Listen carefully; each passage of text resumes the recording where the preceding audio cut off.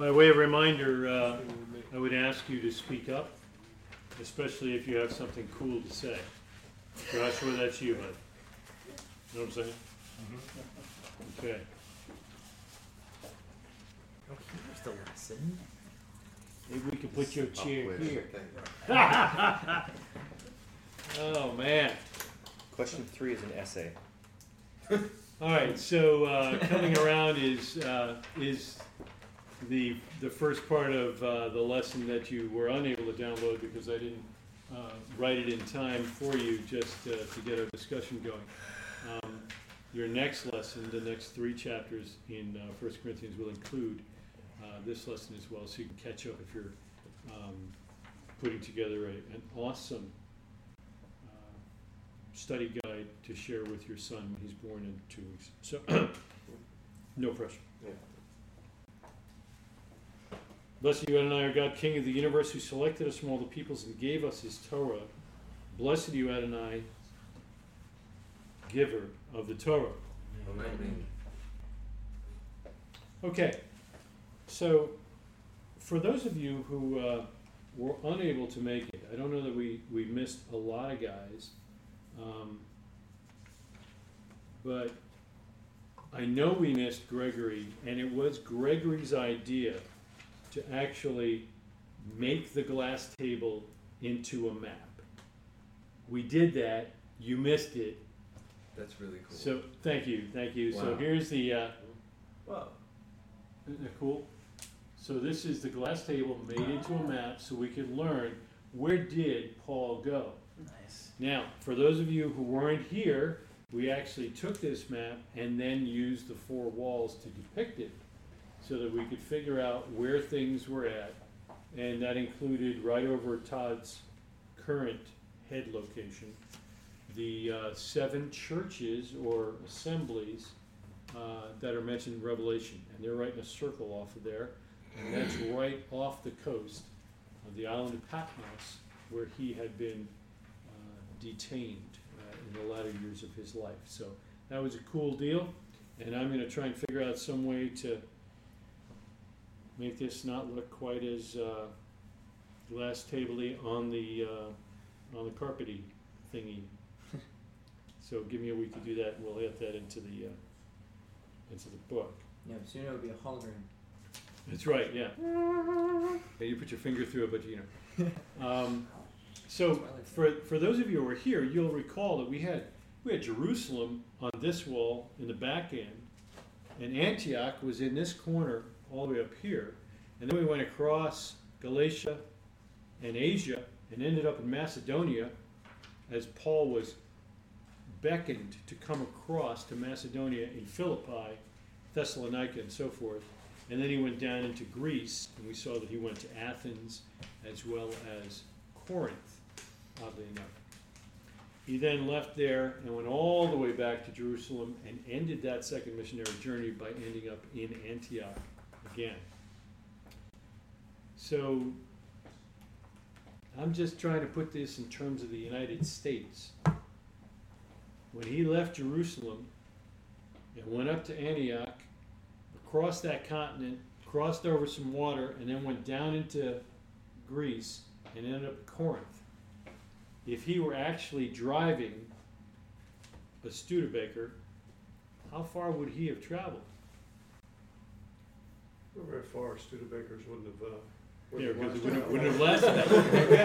So There's no water It's a there. trick question. there was only a 2.5 missionary journey. We didn't get to the full 3. So what we were talking about in miles. I mean, is it 50 miles to go from Jerusalem up to Antioch, or what are we looking at there? How about across Asia, which we know is mostly Turkey right now, right? And then you end up over there, and then you got to come down from what is southern Europe into Greece. What are we doing? Thinking it's a 3-day journey for Fred here. This. But Done. yeah, well, Yeah. he'd be running, right? Yeah. So he just Fred's training for a marathon. For those of you who are unawares, there, and yeah, he left the other morning, and He never came back. he 4 hours later he showed up and had run 20 miles. Yeah, the sad part is that he had stopped at several get-and-goes and didn't bring anything back for me.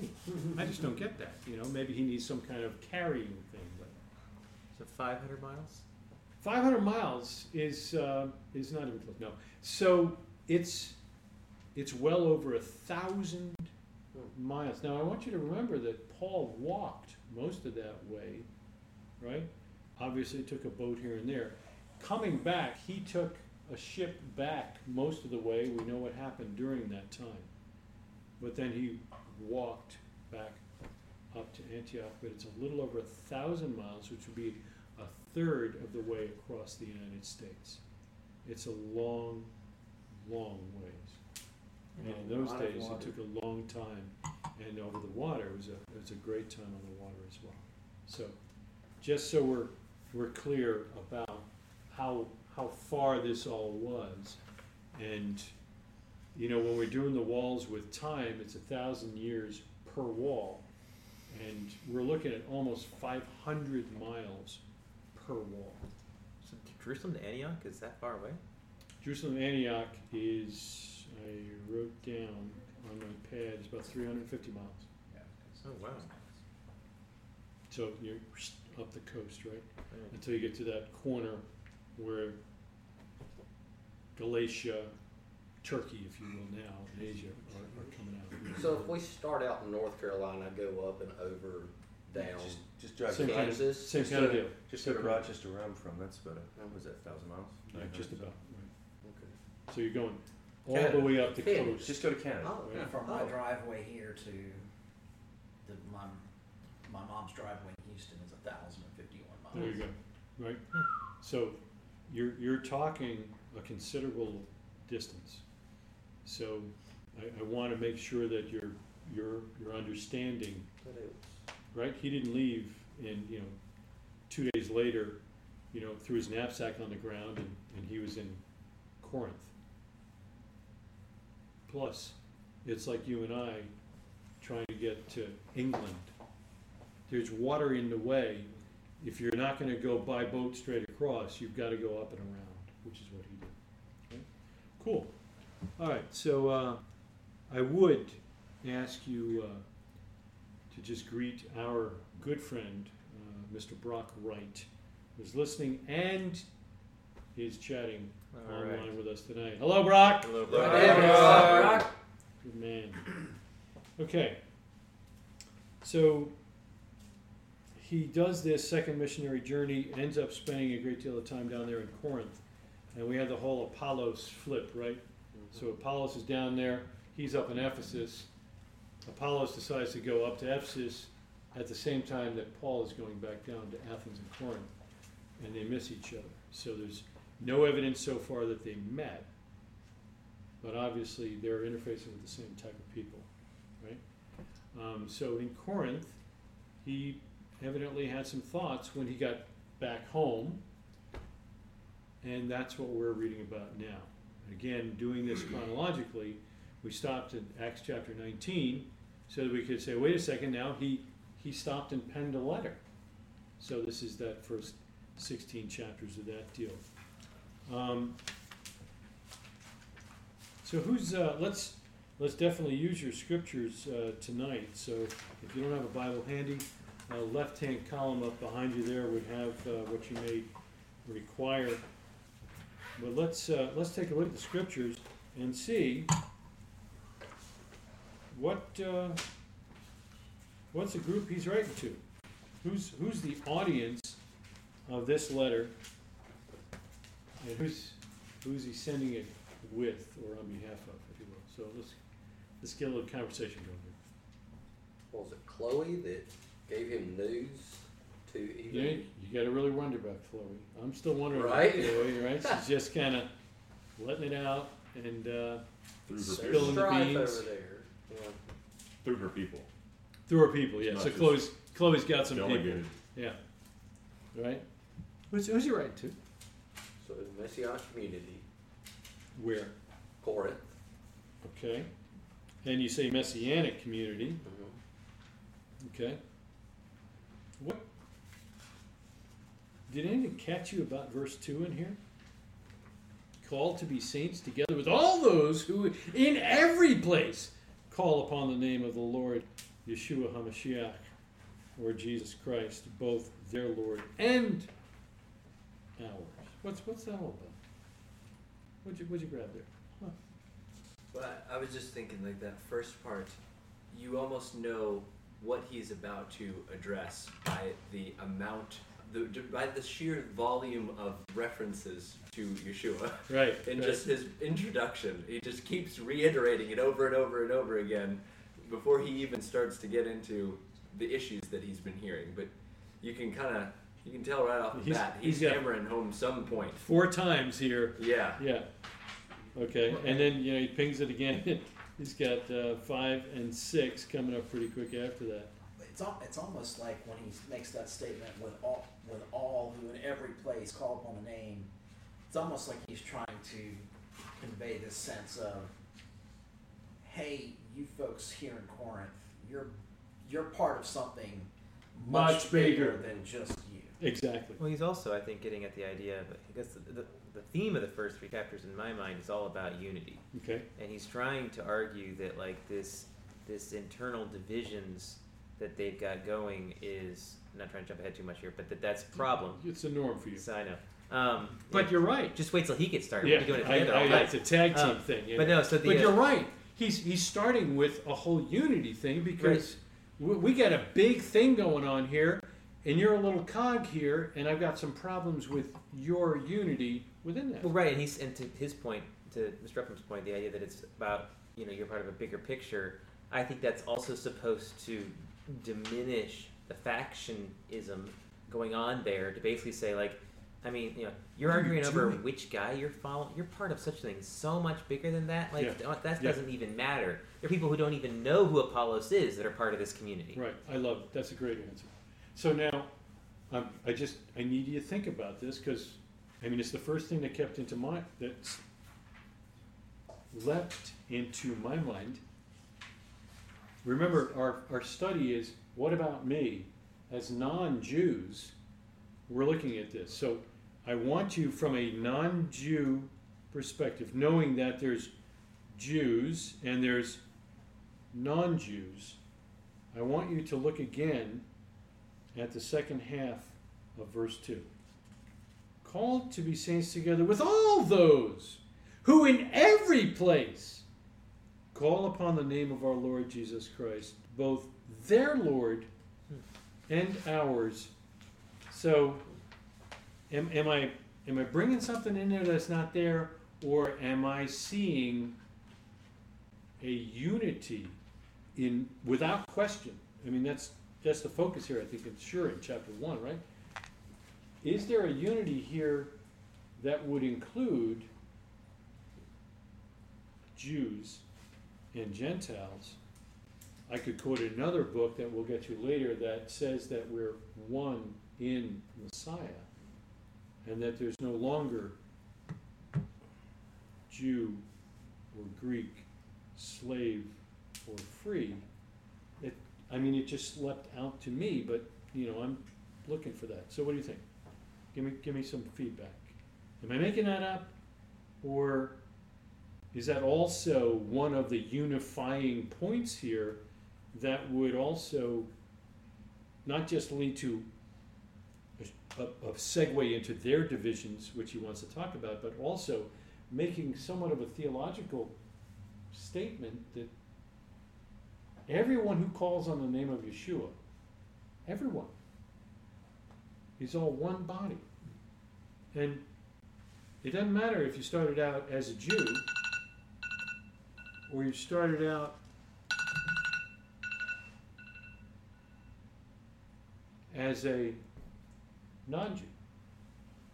Am I making it up, or is it there? Give me your thoughts. Tonight. I think it makes Here. sense. If it's the same, it's almost the same style of message he's giving to the Ephesians as well, who are not in Greece, but it's part of the same journeys he's making. Right. This non-Jewish community, and he spends an even more extensive time with them, Right. really emphasizing that. Couple Even years. though Well, yeah, yes, but I'm saying expensive time talking about this issue in the book of Ephesians, even though it's not doesn't seem to be a problem for them. It's more like he's just kind of offering like a reminder and encouragement. In this case, it does feel like he's noting that, but although it's not a focal point. Yeah, I don't think it is. I'm just trying to make the point that he, at least I didn't notice him grab groups. I think contextually, you know, when you think about what was going on in that day and in that time period, that's always an elephant in the room, Right. right? Because here you have, you know, an Orthodox Pharisee Big time.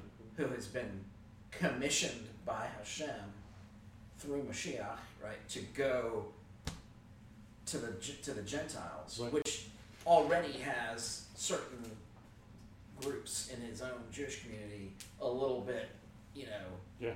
on edge, And right? it appears that they're following him around Right, to visit the communities after he leaves to kind of straighten things out. because keep in mind, again, contextually, the prevailing halakha at the time was, we as Jews, we really don't have anything to do with That's non-Jews. right. Our interaction with non-Jews is very, very limited, Right. right? Exactly. So Like by he's- design. Right, by design. So he is kind of the bleeding edge of, you know, something that's making other people uncomfortable Mhm. already. Agreed. And so I think it was just always an elephant in the room, and he just kind of starting out saying, hey, we're all, if to the extent that we are all Believers. a calling on the name of Messiah Yeshua, Yeah. then there is a unity here, regardless of anything else. Good. Yeah. 3:7. So neither the one who plants nor the one who waters is anything, but only God who gives the growth. The one who plants and the one who waters have a common purpose, and each will receive the wages according to labor of each. So it's Yeah. just basically saying everybody's got a role to play. Everybody's got their own. I don't even want to use the word beliefs, but everybody's got something going on. But it is God who's really doing it all. Yeah. is But what there's it's still a all about. unity there. Right. We're all working One together. team. Yeah. Yeah. That's what I said. Scott. I thought that the there and ours seems a little funny, Yeah. because, you know, he's clearly indicating there's two groups, Exactly. Which is why I bring it up in the first place. right? And he's identifying with one of those groups, because he says ours, Right. and the group he seems to be identifying with is his audience, Which is ironic because Oh. right? he's a Jew of Jews, a Pharisee of Pharisees, blah, blah, blah, as we'll see later on in Acts. Yeah, Right. exactly right. But then he makes a point later in the same book to discount the really wordy explanations and the things that probably most Jews would have really appreciated, those Sure. sagely wisdom Sure. tidbits and whatnot, and kind of just goes in a very more direct Yeah. route Yeah. with his letter. And it's almost specifically because it's his almost like audience- he's forsaking his training. At least you'll see right in the first couple of chapters here. He's like, you know, the wise, the foolish, you know, great arguments and great debaters and all that. Well, it's like he's almost describing himself. He is probably one of the best debaters. He's probably one of the most intelligent and wise men from the scriptures on the planet at that day. And I didn't do any of that. I wasn't using any of that. It was just the Spirit and the demonstrations of power, which we'll get into in a minute. So it seemed like he was just like blowing that off. But then later he comes in and says, but there are some people that I shared these things with. You know, these more secret, Yeah, hidden wisdoms. But y'all are not ready for that. Right. because you're acting like kids. I've got to treat you like kids. Well, it's You know?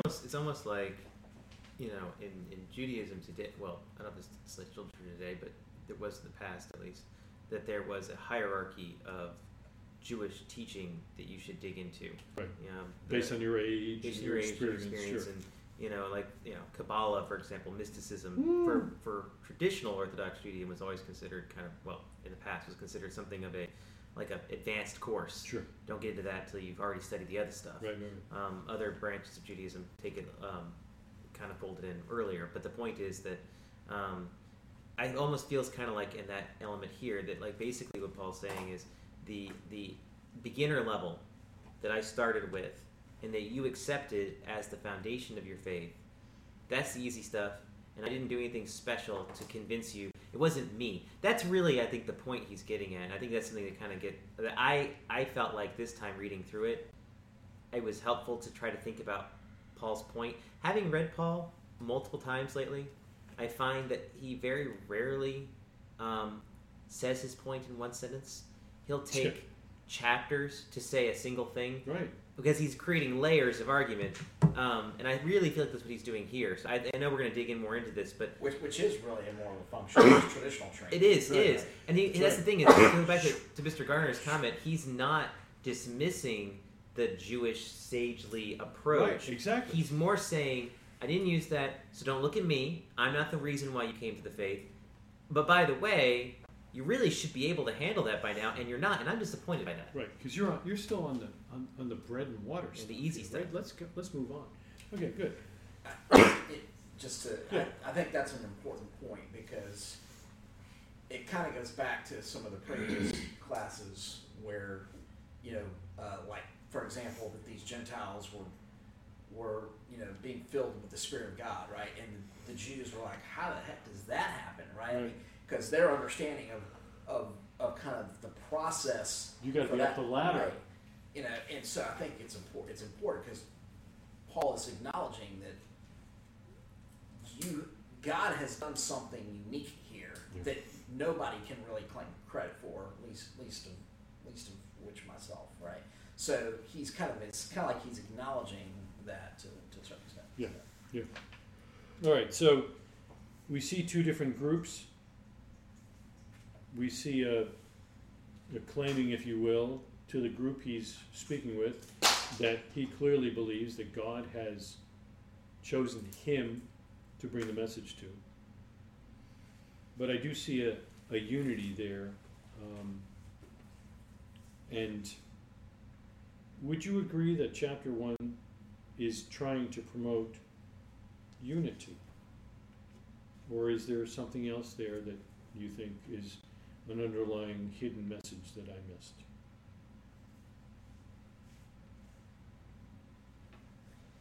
I bring to your attention verse 10, for example. Kind of clear I there. was looking at the Right? common mind. Yeah. Okay. So he's not liking the division stuff, and I just wonder how he would react seeing even Protestantism, forget Catholicism, just Protestantism today with everything that's going on. Okay. So we seem to all be on the same sheet of music there. I couldn't help but just think about Whoa, yes, what? when you say like unity and division and everything else. I couldn't help but think when he says, each of you says, I follow Paul, I follow Apollos, Yeah. Cephas, Christ, like all the different denominations we have, Right, yeah, and how there is that division upon, well, you believe this, you believe this, you believe this. yeah, And here in Bellator, there could easily be a lot more division than there truly is. But I think we've all come to one understanding. We believe that Yeshua, Christ, Jesus, whatever you want to call him, is our Messiah. Amen. Most we're- everything else. And now we're pretty much done, Right. right? Most everything else. If you eat kosher, fantastic, great. If I don't, okay. Now, if you eat pork, we have a different talk. But Right, We can Between- work on that. right, well, and even if we don't, like that's not my deal. Like Sure we thing. believe that Yeshua is our Messiah. amen. Well, and even Everything else is kind of you're on your own there. And then it says, is Christ divided? Right, and we know he's not. Yeah. And then even stretching it even somewhat beyond that, I would hope everyone in this room is comfortable interfacing with any number of believer from any different group or denomination. I mean, I think that you very quickly find that most of the disagreements are small. I think you're like to point out that most Christians keep like 95% of the Torah by accident. So, Right. just as part of their normal morality that they grew up with. Yeah. So basically, the Paul's point here about the divisions is interesting to me because I had never thought of it in the context of a Jewish way of looking at it. So I've What do you always mean by I've always thought of it in the context of denominations, like we're talking about. But denominations, Or sects in right. Judaism? Right. Right. But to some degree, that's a little bit anachronistic for this time frame. Definitely denominations are. Maybe sects aren't, but obviously. But when I looked at this, it's interesting. These people aren't saying that they're following a particular theology or a particular concept. Oh, I'm the seventh day, whatever. We are the kosher people, or whatever it might be. He specifically points out that they're saying that they follow a specific person, which starts to really argue to me that their dividing lines are more in the line of the Jewish idea of having a different rabbi. My rabbi says this, your Rebbe says that. Yeah. I follow this person's authority. This person says it's okay to eat this. This person says it's not. This person believes that this happened. And it's interesting because I think that Paul's point, and this is actually very fascinating to me, he isn't necessarily saying that you shouldn't listen to somebody in particular. But it seems to me, I don't know, in my mind, maybe I'm smart reading that, it seems to me like his focus is like, don't let that distract you from the bigger picture, which is, not We'll follow always the Messiah. right, which is not always true in Judaism, but there is an effort, I think, to some degree at that. Even within Orthodoxy, there's, 1,000 different Sure. post-sects and Sure. rabbis and whatnot, and so you have to all work together, even if maybe you did have some variation in your Yeah. beliefs in And Hanukkah. I like what you're saying, and I would go further and say that who are the rabbis that stick out to us, if not the ones that tend to broad brush it and not focus on a specific sect? Who's America's rabbi, right? Mm. He's speaking to everybody. Rabbi Jonathan said. Sir Jonathan Sachs. I get it, right? What's so special about the guy is it doesn't matter which sect you're in Judaism. You don't even need to be in Judaism to recognize the wisdom and so forth that comes. Same thing with some of the other rabbis that we know. They're putting out a message that's more, I wouldn't say they're deliberately unifying, but they're not specific to a given sect. And actually, as I read It's through this more important. closely, I almost wonder if Paul is partly intentionally trying to dissuade against some level of rabbinic approach to the individuals in the group, because of course we know from the experience of Peter with the Acts 10 Right. that the assembly in Jerusalem is really the authority. Right. They have their own little miniature Sanhedrin, their little court that is effectively making rulings for the community as a whole, and so Beyond Jerusalem. as well as in Jerusalem, and therefore it's possible that Paul might be uncomfortable with the idea of them picking an individual to follow, although he specifically does say in other letters, follow my example, so I don't know. Well, he says, follow my example as I follow Yeshua. Almost Right. like being on a skinny ladder. I get the impression that following a rabbi is a more personal, close by thing, where you're following someone that's in your own community and you're interacting with them, and they're choosing people that have visited but are not permanently in their community. Kind of like different people might say, I Well, like this televangelist, like or you like that superstars. televangelist. Like superstars, yeah. Yeah.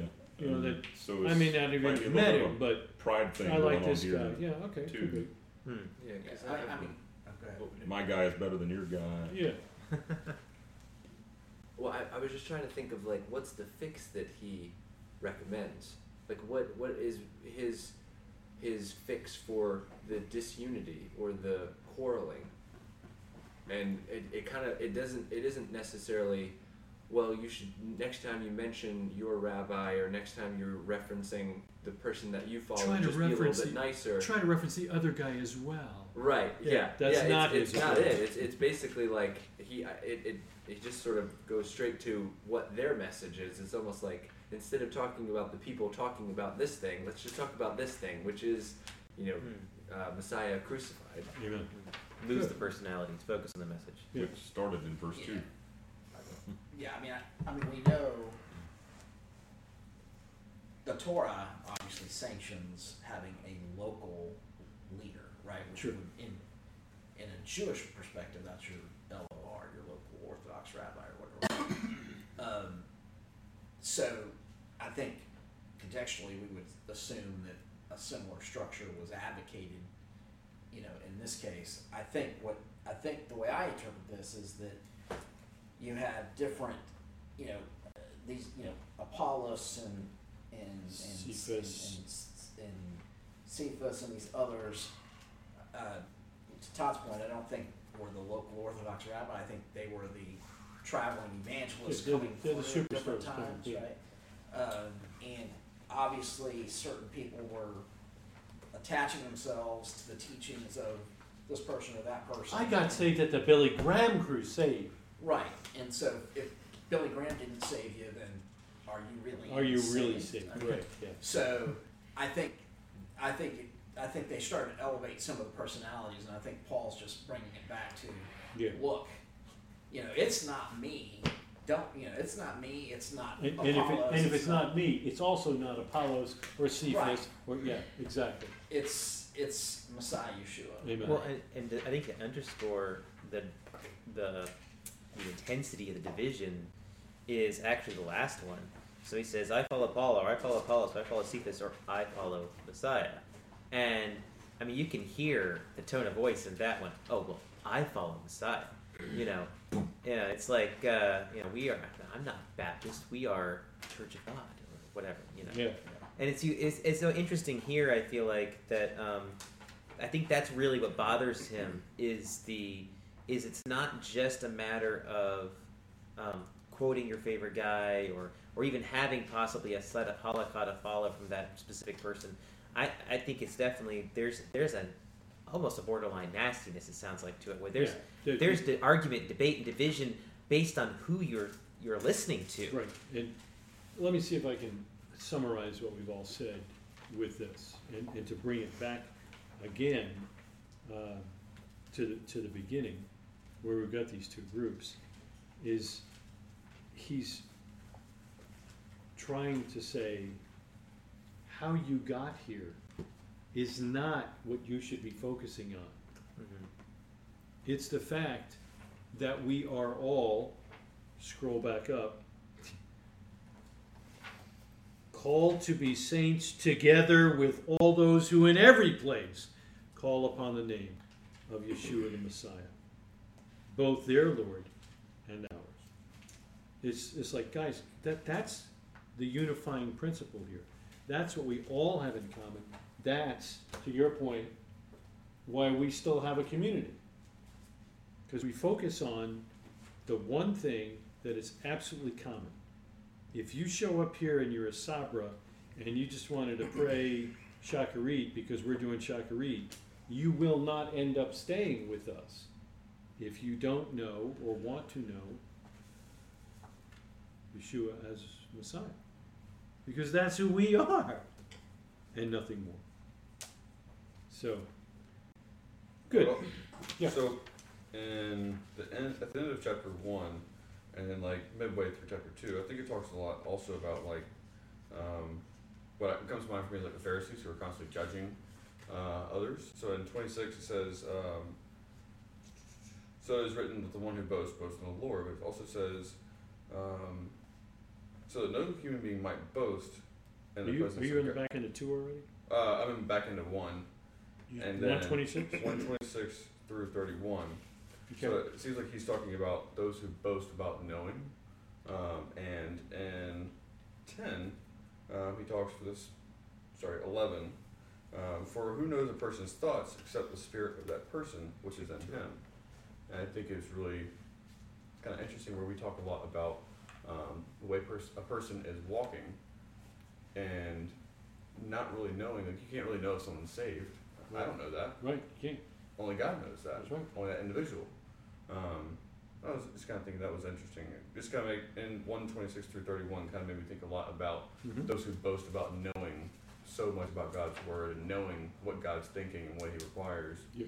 and then going into not really knowing what that individual, what their life has lived like. Right, his point is, if you wanna boast in anything, boast that you know the Lord, Mm-hmm. or I would argue that the Lord has recognized and knows you.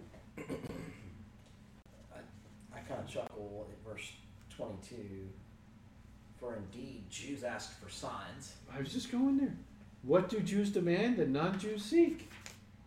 Jews ask for signs, right? And we see that all the way back. I mean, most, all the way back to Moses? Mountain, Egypt, Moses' and time. and then even Yeshua would give us a sign. Yeah, and even now. But they're asking for signs, not wisdom. Why? Because Jews already have the wisdom, That's right. right? It's funny how But they're looking for signs of confirmation, whereas the Greeks, right? Because what was kind of Greek culture, at least in one of the hallmarks of Greek culture, was the fact that they were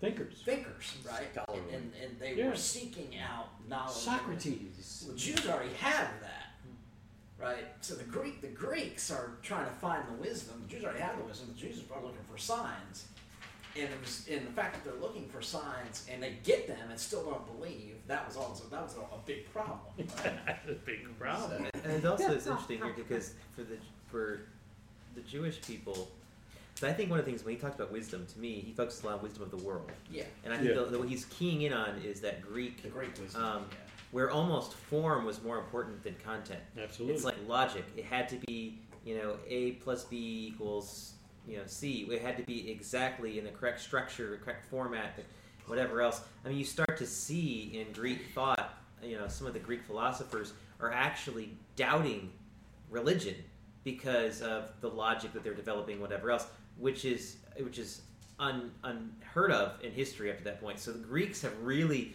turned away from a religious way of thinking to a human analysis way of thinking, kind of a Descartes kind of model. Whereas the Jewish people, they have always embraced the idea that wisdom is from above, that it's almost like they don't need to know the reason. They don't need to understand it necessarily. And we have specific super rational commands that we Right. know we can't understand. So, I mean, We're beyond that. all I need to do is comprehend what to do. I don't necessarily need to work out all the pieces. So, for a Jewish person, the issue of the sign is important because their life is defined by religion. It's defined by faith. The Greek person's focus is on wisdom. It's interesting to me that Paul spends almost no time worrying about signs in this discussion. That's right. In fact, if anything, he kind of argues, look, you already saw those, so that should take care of that one. But on the keep in wisdom mind, side, but who's his intended Oh, audience? right. He's talking to non-Jews. right, he is. So they're dealing with the wisdom issue. But I think it's also important because the primary character that makes the most appearances in this passage, and he shows up in Acts, and he's a really big deal, and that's Apollos. And we know, based on the discussion of him in Acts, that he's a debater, he's a thinker, he's brilliant, Yeah. and he's very good at expressing it. And so I think that part of what Paul is trying to do is he's trying to say, look, you put your faith in the arguments of a man, you're completely missing the whole point of why you're here. And quite frankly, I mean, we've been in this room with some people who did that, started to kind of ask, not say ask questions they shouldn't be asking, but more like start thinking, well, what do men say about God that challenges God's word? And maybe I should listen to them instead, and how dangerous that is. And so Sure. Paul is really like hammering on that Sure. for like 3 chapters. I Like agree. that's not where you should be I looking. agree. The idea that this is what men say Messiah will do. Did this Messiah do that? If he didn't, then he can't be the Messiah. Whoa. Maybe we have a premise problem. Right. Yeah. Good. I was kind of wondering what you guys thought the difference between a stumbling block and folly Oh, is. man, this is like I'm paying you guys. Segue here, segue there. That's exactly what I wanted to go into next. And for those of you who are not following along at home, Gregory is referring to 1 Corinthians chapter 1, and he's picking up the sentence that begins in 22, but the focus is on verse 23, with the stumbling block to Jews and folly to Gentiles. So what's the difference? So Let's re- when you hear stumbling block, what do you think of? A writer's block. Something that gets in Okay. the way. Something that gets in the way? Anything else? the builders. Prophecy. Thank you. Cornerstone. Don't you think of Isaiah? Yeah, I got two guys who are thinking of Isaiah. I don't know what the rest of you are thinking about, but we all are thinking about Isaiah. Yeah, okay, great. Yeah, I I'm just want to crazy. make that point. Okay, good. Go ahead, sir. I'm crazy. You've got Oh, yeah, so, some kind of a, right, the stumbling block I'm viewing as, you know, the Jews, they have the knowledge of the Torah and they're Right. pursuing it, right. but I just can't get over this. Yeah, the Messiah makes no sense. I can't get over it. Can the- anything good come from Galilee? Right. Well, The, Wait a minute, we Where's- know his parents. So I would have a slightly different view there. I would say it's not, so the idea of redemption in Messiah is foolishness to the Greeks. Because what? You know, Right. that's not foolishness to Jews. Jews are looking for Messiah to redeem them. Hook, line, and sinker. The stumbling block is the person, of, sure. of Absolutely. Yeshua Absolutely. and how he came and how he didn't do exactly what they expected. You know, when he first came. What he did do and what he did So not. it's not that they don't understand. It's not that they don't understand Messiah. Yeah. They very much understand Messiah. Absolutely. Almost to the point where they kind of psych themselves out a little bit. Right. Right. Yeah, they're just like so into it, Right. they missed it. well, and I was focusing on the word crucified there to me, where it's like, That's the because context. that's one of the biggest problems Well, he's- for Jews today. He's going to is bring Romans home Messiah later died. on. Like that's not supposed to happen. How can that happen? Which Wait, is wait, not wait. really true. Wait, you know. It Yeah. can happen, but it's a primary. Yeah. It's bothersome because that wasn't the end goal, and it feels like that's the end of the story right now. He just died, Sure. and they're asking, well, what happens next? And that's the stumbling block for them. For the Greeks, I mean, this experience happens in Mars Hill. We were already there. It's like Paul says, yeah, so the guy that I'm following to save the world, he died. He came back from dead. What? Whoa!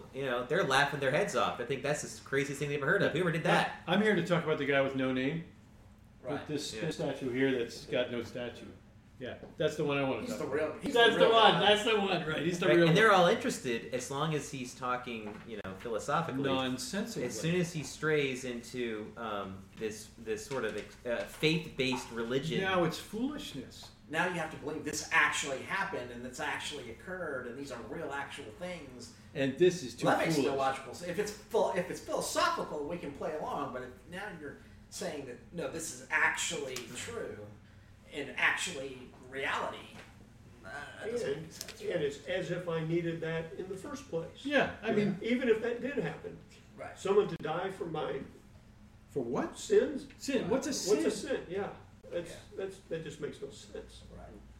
And the thing I was kind of thinking of too is like one sounds a lot more permanent than the other.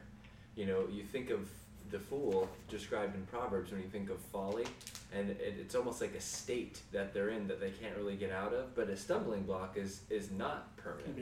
It can be removed and it can be overcome, and you can keep going forward. And so that was Yeah. another thing that that made me think of just about the branches that are grafted in and how we as Gentiles really don't have a lot to boast about because You can't we're quote another- sort of in the can't other quote camp. another book yet. Like- hang on. Well, I'm just saying, like we're in this particular verse, we're kind of in the camp that is a lot more permanent than the other camp, where it was only God that made that happen for us. So, lest we look to the Jew and think like, oh, how come you're not getting that? Kind of as Paul talks about later. But Right. yeah. That's right. I Yes. think it's hilarious where Paul goes with this, where he basically is like, it almost comes off like a comedian.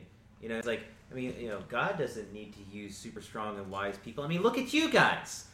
He's like, God chose the weak ones, the whatever. It's like, you guys were nothing special either, but look how you got here. And that's kind of to Greg's point, almost being like, you guys, you're new to this, and yet, obviously through the Spirit and through things that have happened, we've seen God working in your lives.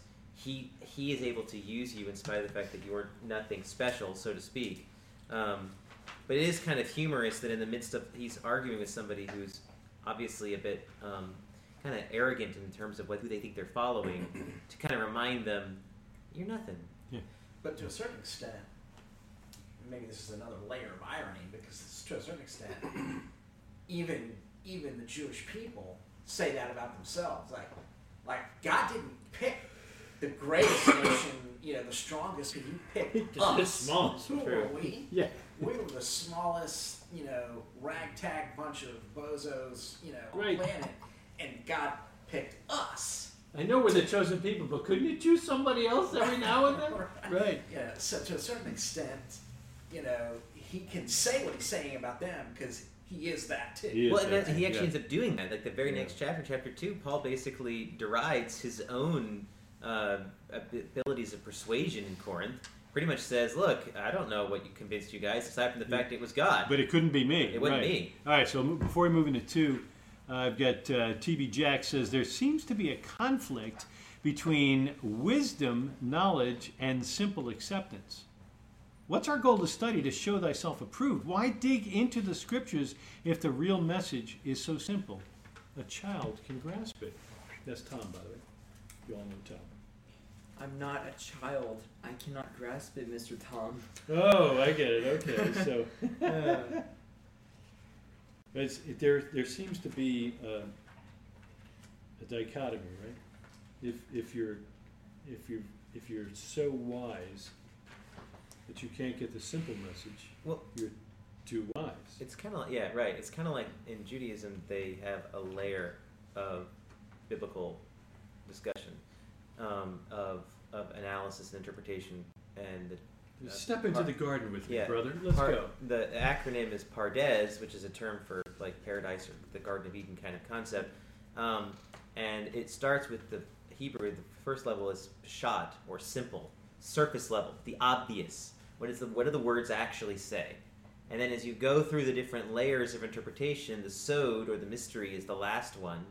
And the point is that they all report back up to the simple level. Amen. And it kind of is the same thing here. Basically, Paul's argument is and he says in chapter 2, there's only one foundation. The foundation is Messiah.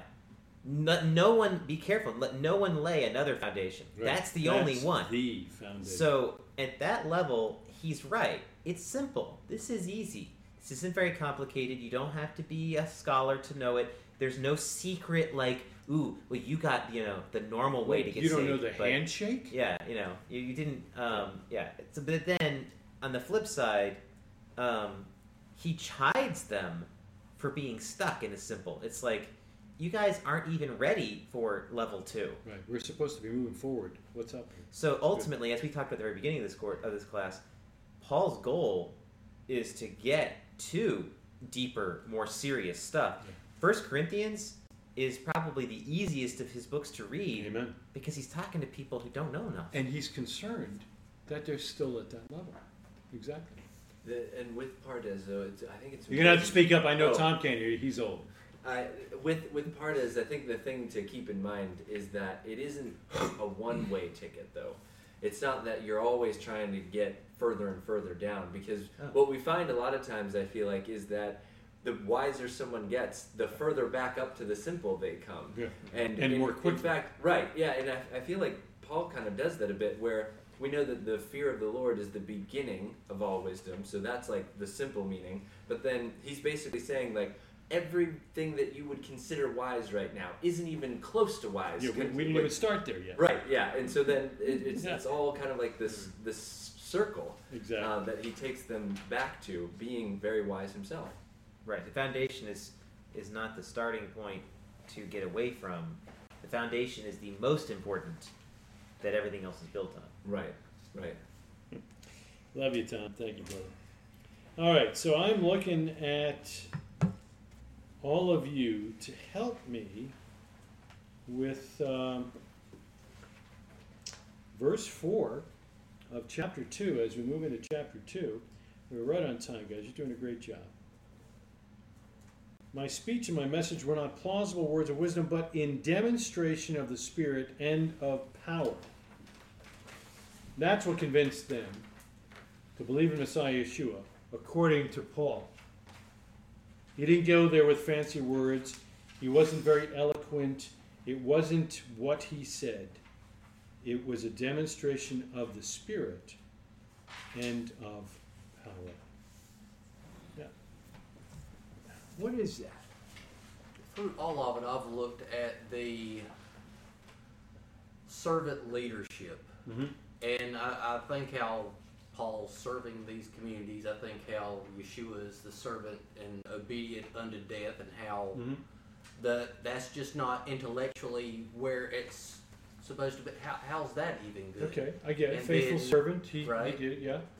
But I'm looking for demonstration of power. I'm looking for a demonstration of the Spirit, a demonstration of power.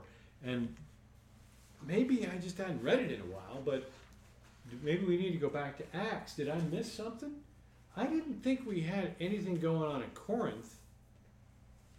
I mean, he mentioned Sosthenes at the beginning of this. Sosthenes got the bejeebies beat out of him, but that was not in Corinth. Well, that was in Ephesus, wasn't it? So he leaves, takes the boat or walks over. I thought we talked to Boo. I don't know. He went to Corinth. What happened in Corinth? Did we have something going on in Corinth that I missed? What demonstration of the Spirit or demonstration of power did the Corinthians see that convinced them to believe in Messiah Yeshua? The demonstration of the Spirit, as you and I have talked about before, the fact that non-Jews would speak in tongues, big time. I think it's a serious demonstration of the Spirit. I don't recall reading about one of those at Corinth. Now, I say honestly, I've been on vacation for a month. Maybe I forgot what happened in Corinth. So if you want to back up into Acts 17, 18, 19, you might see something, but I don't remember it. And I know I'm old. Gosh, I'm as old as Tom. But I'm not that old. I don't remember it. Do you? What was the demonstration of the Spirit? What was the demonstration of power? That's dunamis. We get our word dynamite from that Greek word. What dynamite happened in Corinth? We didn't have a snake jumping on his hand and he had to shake it off and they're waiting for him to die. That didn't happen in Corinth.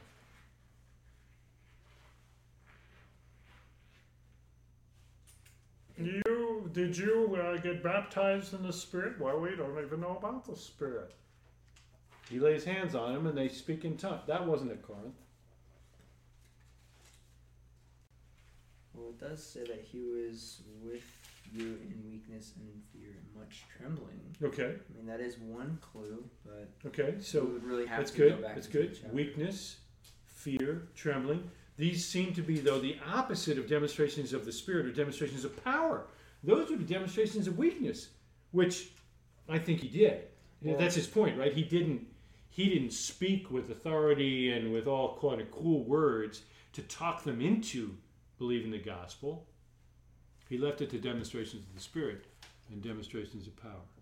Well, if something like that, okay. So if he was there in weakness and fear, much trembling, if that happened, then this demonstration could be showing like Priscilla and Aquila. Okay. yeah. I didn't realize that was in Corinth until I looked back. It What was. happened? What was that? Priscilla and Aquila are in Corinth and they help Apollos, and Apollos heads to Ephesus, presumably to spend some time with Paul, but unfortunately, Paul went to Corinth when Apollos. Passing the night. That's exactly right. Yeah, so I don't see any evidence so I mean, far to me, that they met.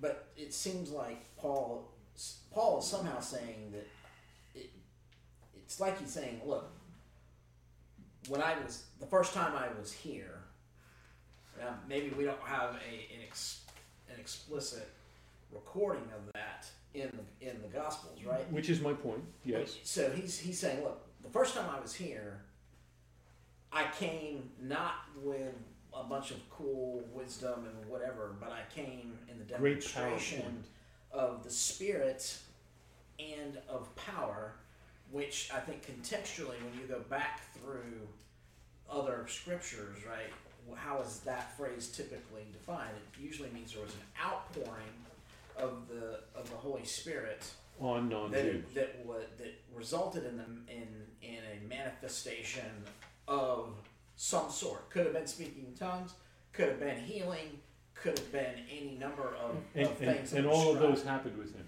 Right. And apparently they saw those signs and believed, which again kind of goes back to the previous conversation.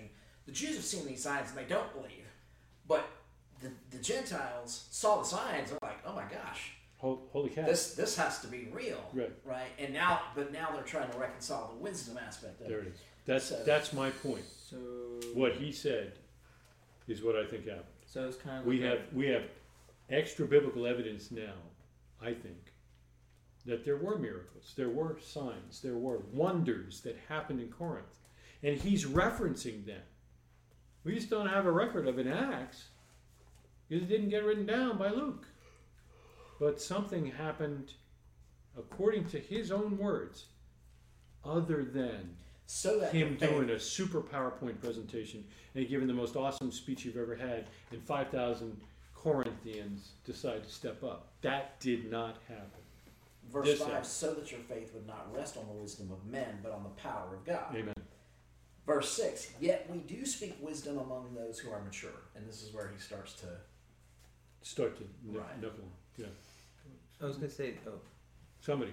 I was going to saw say that he, in terms of the miracles or signs, it would seem to me very likely it's something to do with speaking in tongues, given that later on in the book, that seems to be like the thing the Corinthians are most interested in. Yeah. And Paul is discouraging them why. from that, being like, Yeah. look, that's great, and it's very influential, but that's really more about like, that's like an internal thing. It's going to freak people out who aren't normally here. Right. Like that's not really like you should be aiming for prophecy, Yeah, not so- just tongues. So you'd have to question why he'd even go there unless there was some there. Right. So it seems like that's at the beginning of chapter 1. He says, you have received all gifts. He was marveling about that or whatever. He made comments about like you're not lacking in any way. And Right. so again, it takes me back to the end of 1 Corinthians where it seems like it's possible that there were more miracles and things happening among the community, not necessarily with Paul. And it's possible that depending on how things went down, that Paul may have not necessarily have been the one doing the miracles or even the one present for them all, which may be why Luke didn't write it down.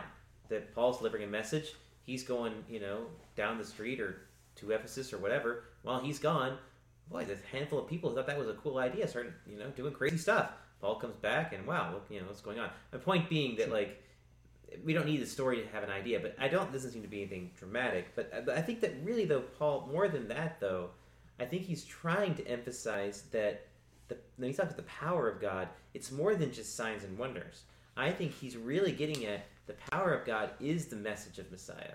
That like you have believed, you saw the miracles, that probably was like a clincher for you, but God opened your heart to this. Like this happened. I don't know if you're allowed to use the Romans thing, that the gospel is the power of God unto salvation. But I do agree with you. And again, now, hang on, I think the whole thing is speculation. But he does reference these things. So maybe there were miracles. Maybe they did speak in tongues. So maybe people did get healed. But surely there's power here, and it's not just signs and wonders. Sure.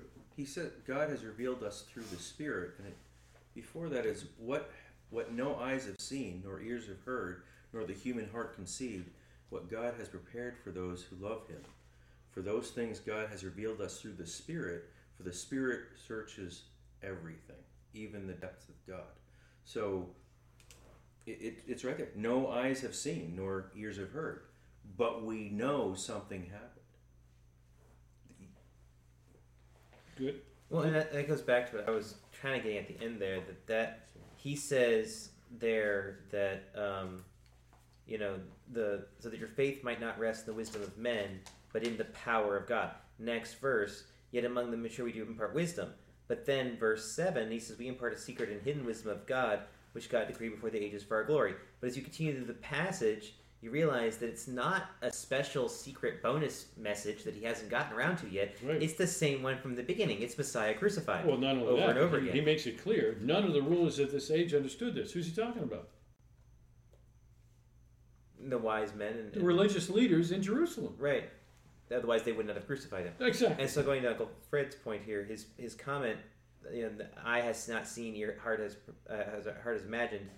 He's again talking about this death and resurrection of Messiah and how important that is. Right, That because he's quoting from the prophet. That in effect is the wisdom and power of God, to quote from another part in this trilogy of chapters.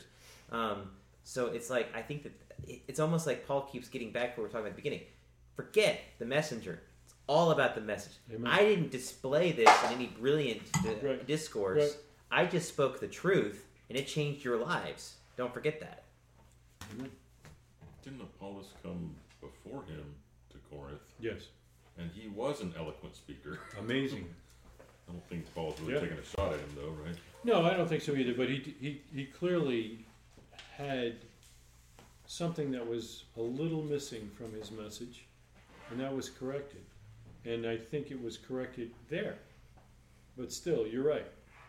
A good speaker came first, and now he's claiming not to be able to speak well, but has it.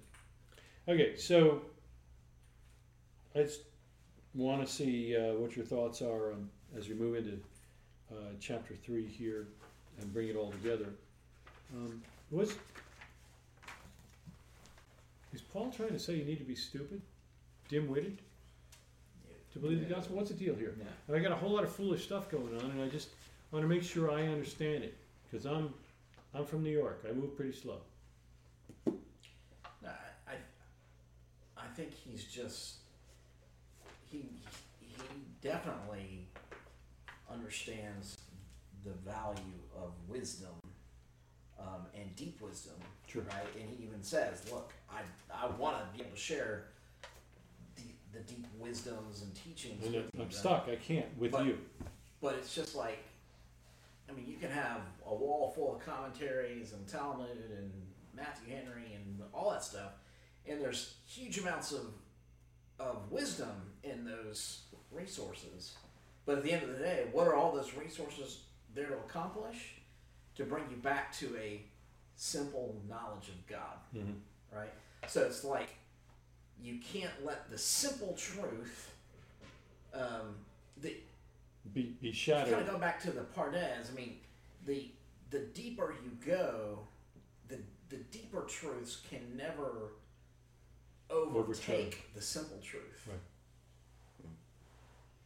In fact, they should Support it. at the very least not contradict the simple truth, Right. but should probably be shoring up the simple truth, right? Undergirdings, yeah. And they strengthen your faith in the simple truth as you understand the deeper meaning. Is everybody cool on that? I mean, Yeah, when I first read through this, and to be honest with you, I don't even know if I ever read this before. That is what I got, and I did a little bit of research. Reference is a clever argument that does not give honor to God achieves nothing good, and it was just that it doesn't matter what the argument is. It doesn't matter how much Yep. you got going. It's you missed the bigger picture. yeah, exactly. Good. We're good, yeah. Just was noticing this. Cindy, when she was reading this, said that it was interesting, the language of, "For I decided to know nothing among you except Yeshua Messiah and Him crucified." Hmm.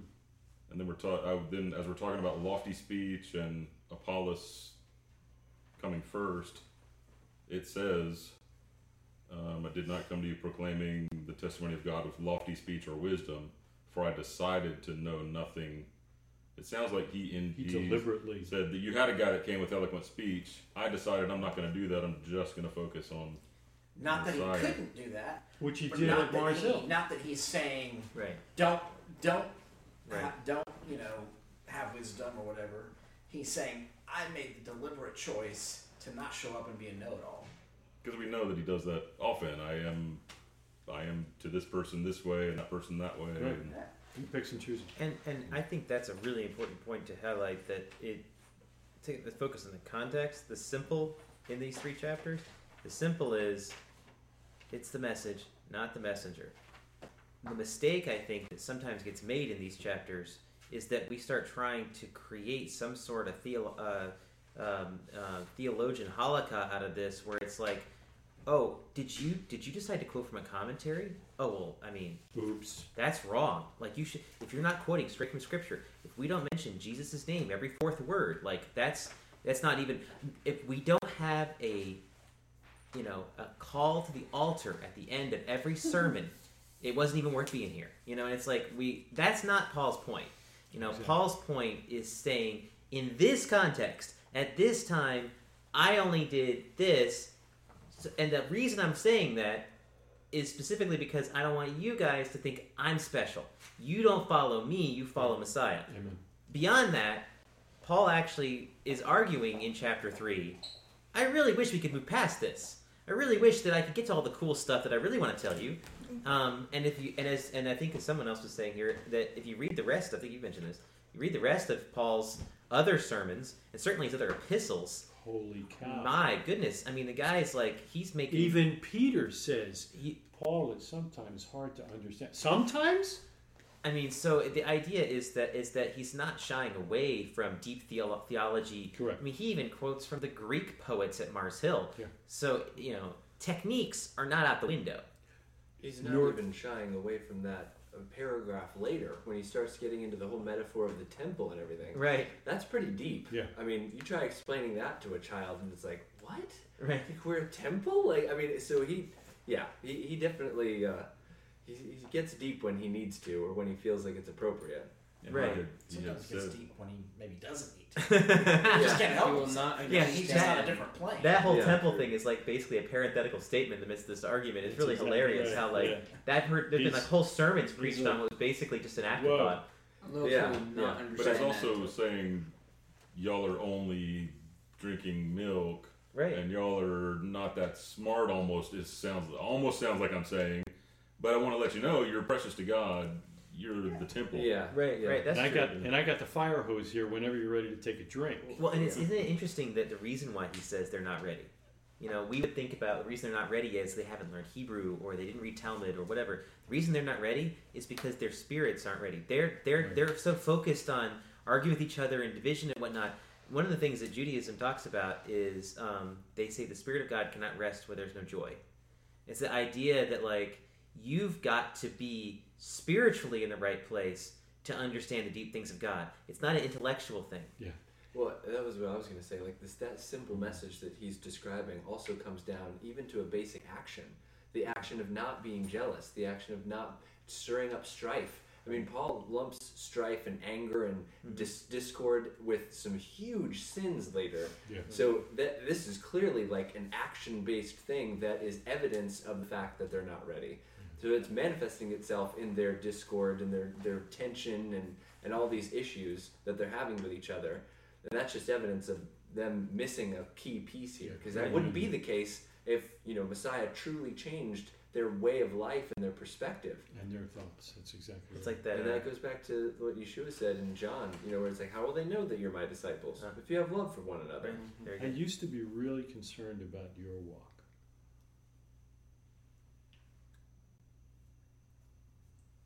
And now I realize I really need to be concerned about my walk. And you know what? Your walk will take care of itself. By the way, I'm thrilled with your walk. Oh. Just so you know. You notice that little follow-on thing right there? Yeah, no. Got a little awkward with Yeah. the stare. But yeah, the whole burden is lifted. Do I care about you? Of course. Do I want to encourage you? Absolutely. Would I open my home to have you come and so that we can just talk about this? Maybe. Maybe. But Absolutely. but yes. your walk is your walk with him. And if I focus on my walk, I get to love you more. And God will love you through me. And that, for me, especially a wordy, talkaholic guy, has been a life-changing thing over the years. And Bellator has helped me with that.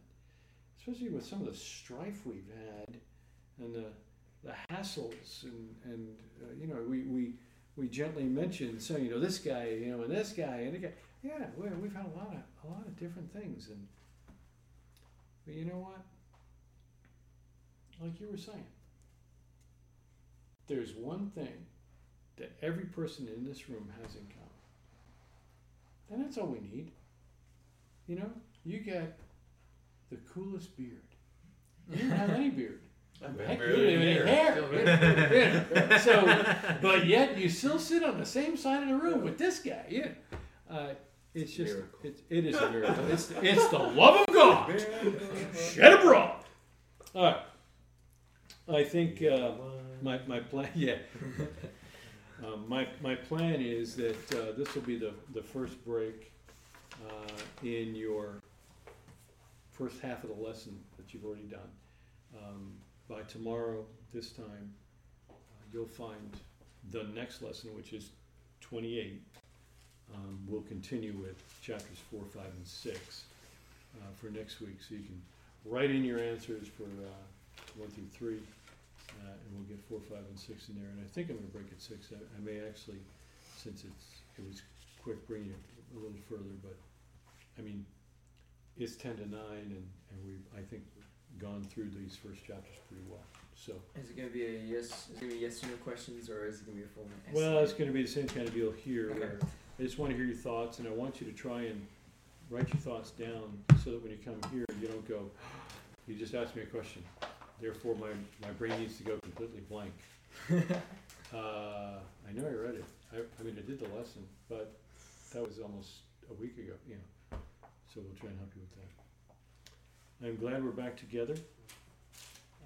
First day of For those of you who are not very familiar with the Hebrew calendar yet, in the first month, we're commanded, that's Nisan, and we have Pesach. And in the second month, we're on our way to counting the days to the third month, so that we have Pentecost, or the Feast of Weeks, or Shavuot. So that first month of Nisan brings us through the month of Iyar into the month of Sivan. And Sivan 6 is the Festival of Weeks.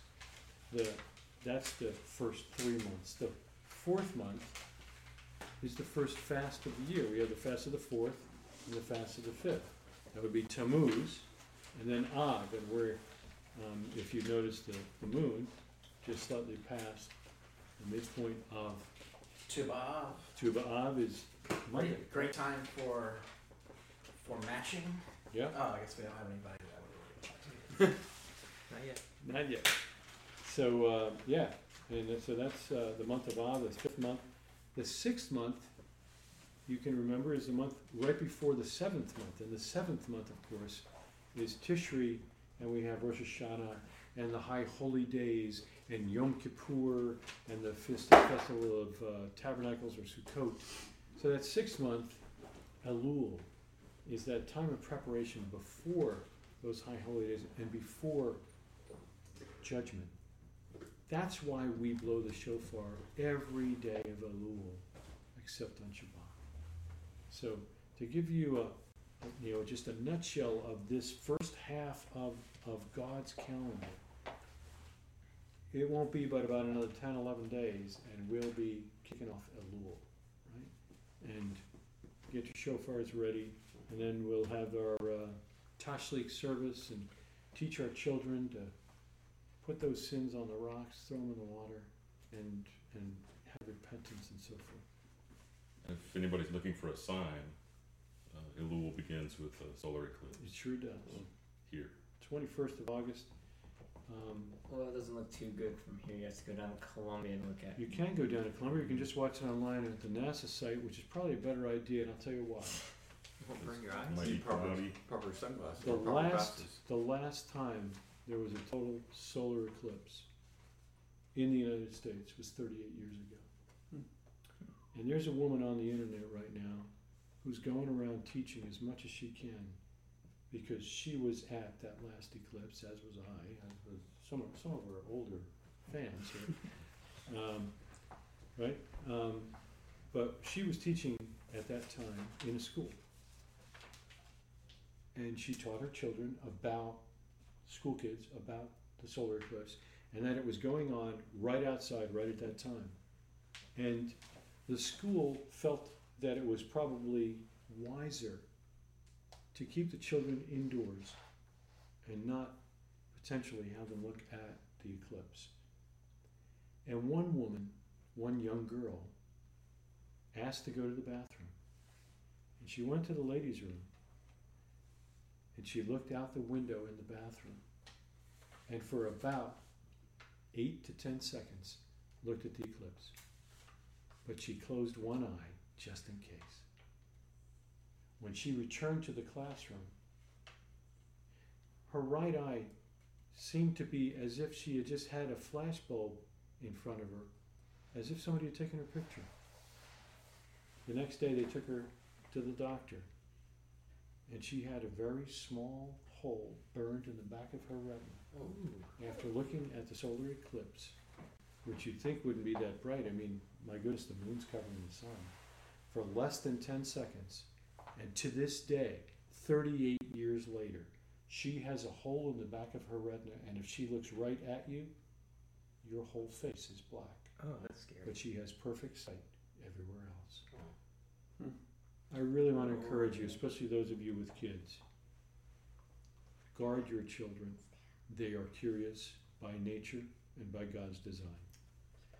I think it's spectacular that we could drive an hour, hour and a half, and see an amazing event. An oat, a sign in the heavens, designed by God. You might want to watch it on the To internet. kick off the season of repentance. To Because kick the off king repentance will be is in the field. Will be in the field. And It could be my son's birthday. That's right. So we will not be able to is see it from here. my son's birthday. You And can my see it from daughter. here, but it won't be that Right. good Both of them born on compared the to what it would be like if you were in Wow. Columbia. It's going to go right No over way. Columbia. Really? Yeah. Oh, So the view here is going to be okay, but it won't be perfect. But NASA is broadcasting it live on the internet. So 21st when? 21st of August, it's all day.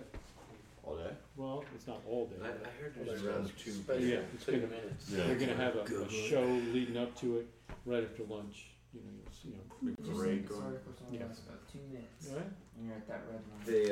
the 2 minutes. obviously working at Duke Energy, they were saying Crazy. in Columbia, it will get so dark that, and for so long It's that so the much street cooler lights will person, come you can on. wear glasses. Oh, that's You can crazy. see Pretty glasses crazy. to look Yeah. at the sun. So it won't be very dark here, or will it get dark? It's better to see it It'll from be the dimmer, TV, but because not you that see the much. light. Yeah.